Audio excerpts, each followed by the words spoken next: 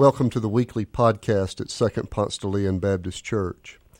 My name is Doc Hollingsworth. I'm senior pastor of this great congregation, and we're delighted that you've joined us.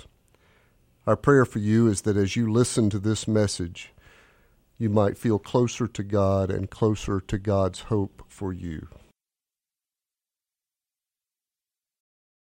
Our scripture passage is from Isaiah's prophecy that you heard earlier in the service. We listened to words from Isaiah, the 7th chapter, verses 10 through 16. If you're following along in a Pew Bible, you can find that passage on page 554, Isaiah 7, 10 through 16. Listen to the word of God. Again, the Lord spoke to Ahaz, saying, "Ask a sign of the Lord your God. Let it be deep as Sheol or high as heaven." But Ahaz said, "I will not ask, and I will not put the Lord to the test." Then Isaiah said, "Hear then, O house of David, is it too little for you to weary mortals that you weary my God also? Therefore the Lord himself will give you a sign. Look, the young woman is with child, and shall bear a son, and shall name him Emmanuel. He shall eat curds and honey by the time he knows how to refuse the evil and choose the good. For before the child knows how to refuse the evil and choose the good, the land before whose two kings you are in dread will be deserted." Father, sanctify us in thy truth. Thy word is truth. Amen.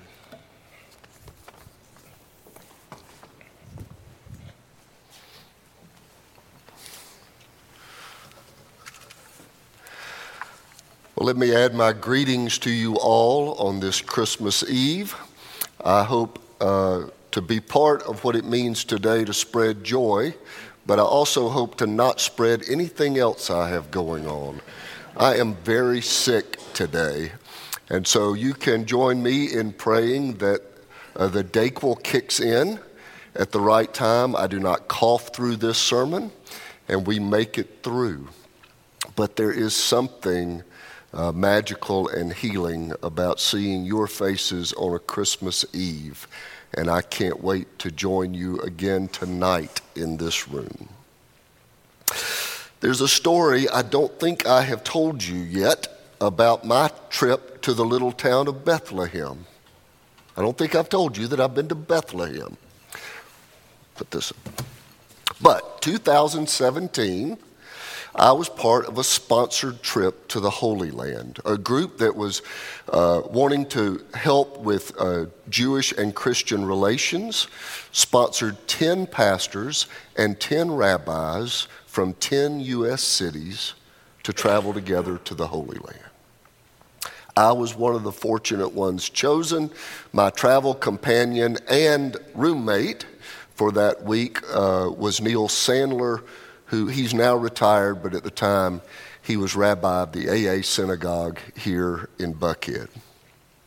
And so this is my first and only trip to the Holy Land, but like lots of Jewish people, he had been many times, and like most Jewish clergy, he had been more than most Jewish people. I think it was like his 36th trip to Israel. And so in many ways, it was his hometown. He never lived in Israel, but it was for him like hometown. It was homeland and Jewish center and ancestral land and regular pilgrimage, and it was holy and sacred to him. And not just because of the biblical heritage and all of the Jewish stuff, but because his story was tied in. He'd been so often, he knew the place and the corners, and it was part of his life. It would have been, going with him to Israel would have been like if he had gone with me to Greenwood, which is where my parents and my family was from. Greenwood, South Carolina, if he'd have gone with me, I could have pointed out stuff, even though I had not lived there since I was 2. But I'd been back so many times. I could have told him that the Dixie Drive-In is the best cheeseburger in town. And it's got slaw instead of lettuce on it. And if you order a Dixie half and half, you will get onion rings and French fries, even though it's not on the menu that way. I knew stuff like this because it was my home, even though I never lived there for a long time. In the same way, he would pull me down alleys to show me the place where his favorite almond candy could be bought. And he took me down another deserted street to show me a special hand cream that I needed to buy to bring back to Melissa. Israel was holy to him not just because the tradition said it was holy to him. It was holy because he knew the shopkeepers and the street vendors and which hotels had the best breakfast. Well, one day, our group of 10 rabbis and 10 pastors were on our tour bus, and we were headed out from Jerusalem a little ways when the tour guide, the Israeli tour guide, got on the little speaker and he said, "The driver's pulling over now, and I'm going to be getting off because you all are about to enter into the West Bank, which is Palestinian, and it is not a safe place for me to be." You know what I'm thinking? Well, then why are you the only one getting off if it's not a safe place?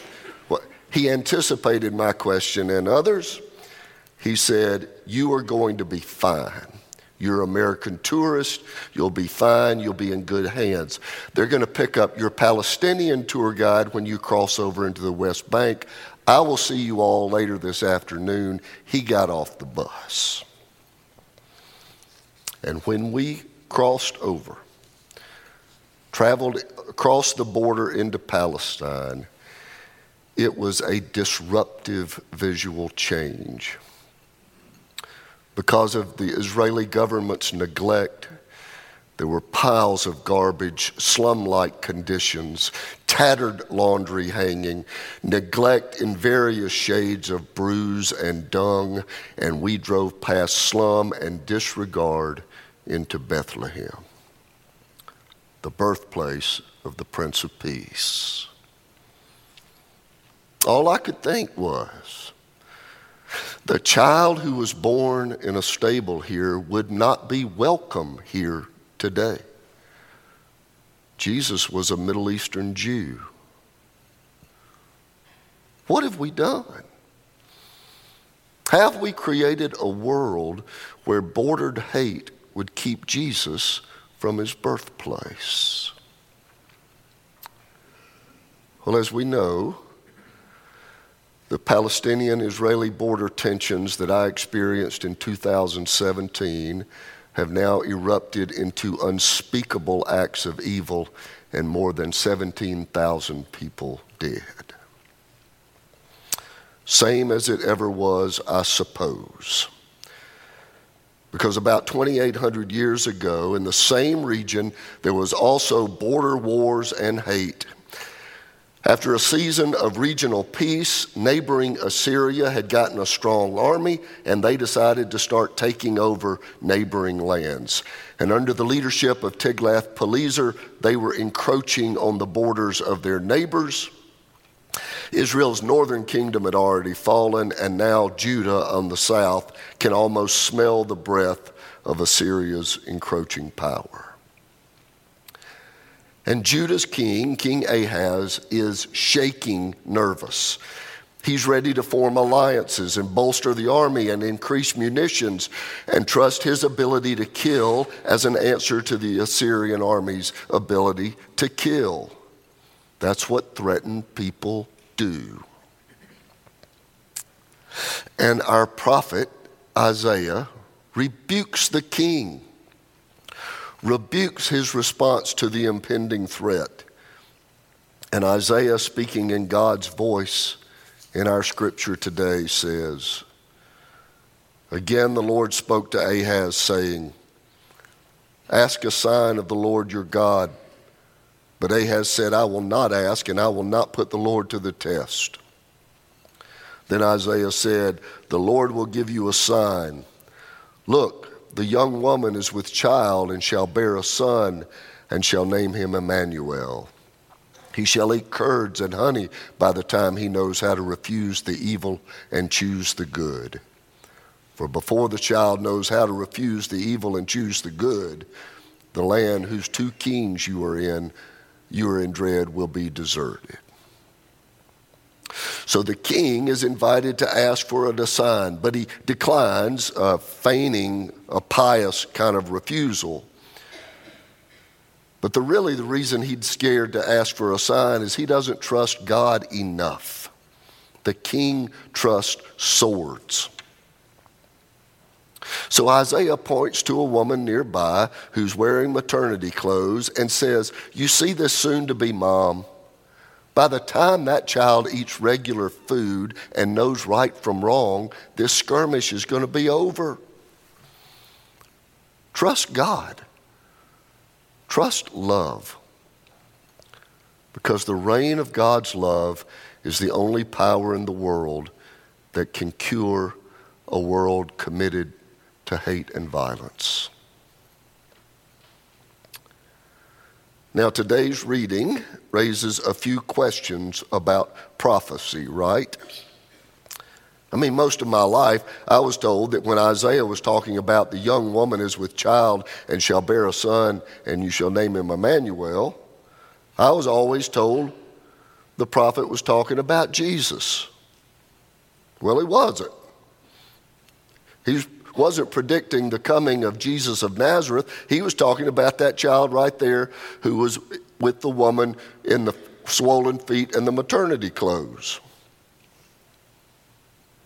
Except in a real sense, this prophecy was fulfilled in Jesus. We now have retroactive clarity in our Christian hindsight that Jesus is the complete fulfillment of the Jewish hope. We've said it many times in here, the Jewish people are waiting on Messiah, the one who is going to come and save them. But they are waiting on a warrior king, the one who will lead armies into victory. They're waiting on another King David who will rule with sword and threat and might. Political and military power was their great hope. And sadly, not much has changed. 2,800 years later, and if we've learned anything, we've learned that political and military power will not save us. Throughout this holy week, in the holy land of Israel, war is still ripping things apart. War is at times a necessary evil. It is still an evil. There is another way. And Isaiah reminds us, for unto us a child is born. King Ahaz does what every king does. Israel's leader gathers and equips an armed response. But the prophet points to a new way. He points to a woman in maternity clothes and says, by the time that child eats regular food and knows right from wrong, this skirmish between kings is going to be over. Trust that there's another way. Trust love. Because the reign of God's love is the only power that is profound enough to heal this broken world. Tomorrow morning, we will awake to a child in swaddling clothes who has the power to change all of history. Indeed, the baby born in the West Bank has changed all of history. We've just been slow to hear, believe, and adopt his message. Jesus meets every threat with bigger batches of love. You've heard it said, an eye for an eye, a tooth for a tooth. But I say to you, do not resist evil. Instead, love outrageously. Love your enemies, he said. Pray for those who persecute you. Armies and artilleries have no chance against that. The greatest power in the world is to love in outrageous and extreme ways. Fighting is what most people of this world do when they are threatened. But the baby who was born in a manger in the Palestinian West Bank came to tell us that the only power in the world that can save us is love. Now, much of what I like about the Christmas season is all of the warm, intimate family stories and traditions. Many of you have a family cookie recipe that you've passed on for generations. Some of you exchange a gift with a sibling that's really more of an inside joke than it is a gift. I love all of this stuff. I cry at Publix commercials. I love all of this Christmas stuff. The cocoa and the intimate and the personal. But it's also worth remembering that God sent his only begotten Son, not so that we might have sweet occasions in cocoa. Unto us a child is born, so that the world might be redeemed through the power of love. And wars ended, and wrecked lives reclaimed, and hunger conquered, and violence ceased, all because inside a manger lay the hope of the world. His message was that the only power in the universe that can heal our fracture is to love each other beyond reason. And the baby grew up to show us how. Only we've mostly ignored him. Some of you will know the name Will Campbell. Others will not. Will Campbell was a plain-spoken Tennessee Baptist prophet and author who died just a few years ago. And he is one of the people who tried to live in this most outrageously loving model. He was the only white face pictured at the founding of Dr. King's Southern Christian Leadership Conference. And then he confounded his friends when he more or less became chaplain to the Ku Klux Klan during the Civil Rights era. And his simple response to the people who were hurling things at him from both sides of all of that, he'd say, if you're going to love one, you got to love them all.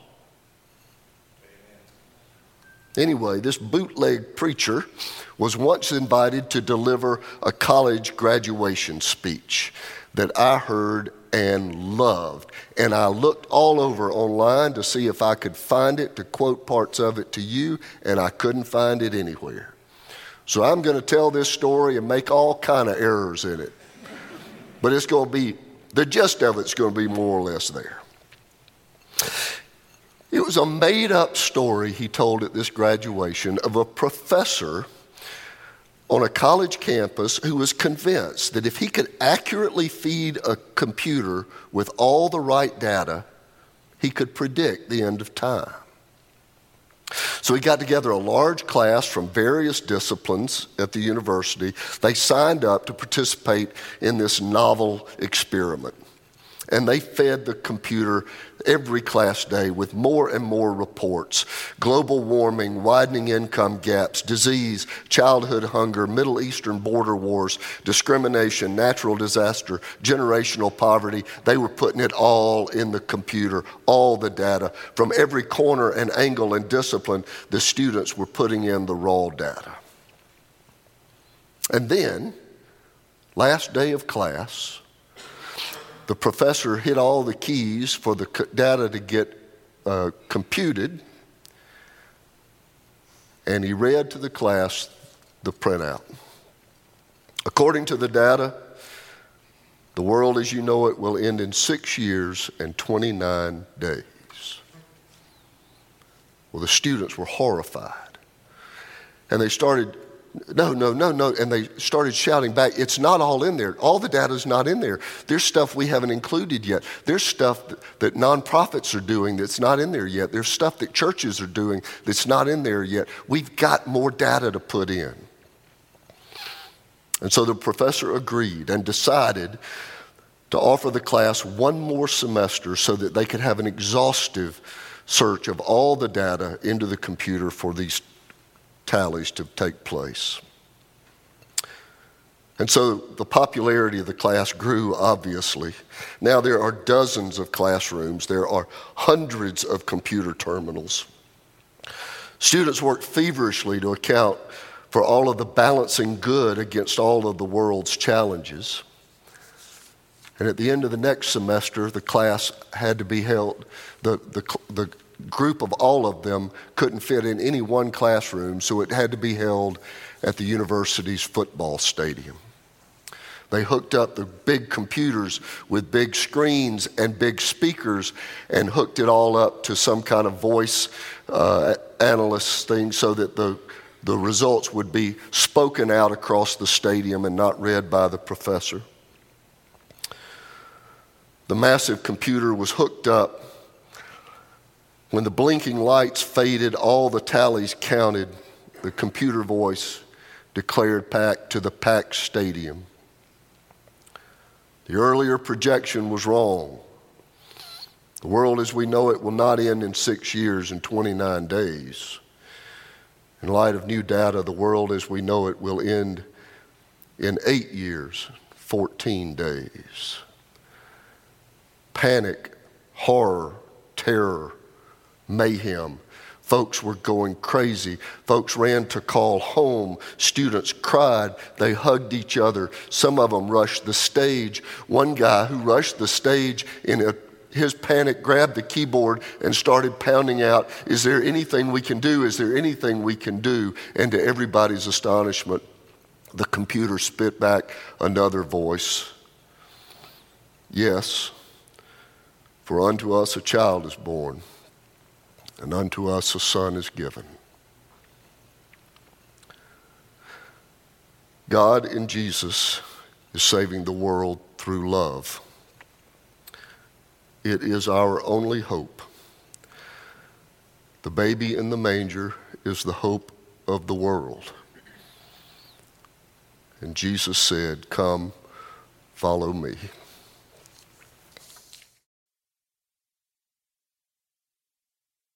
Thanks for joining us.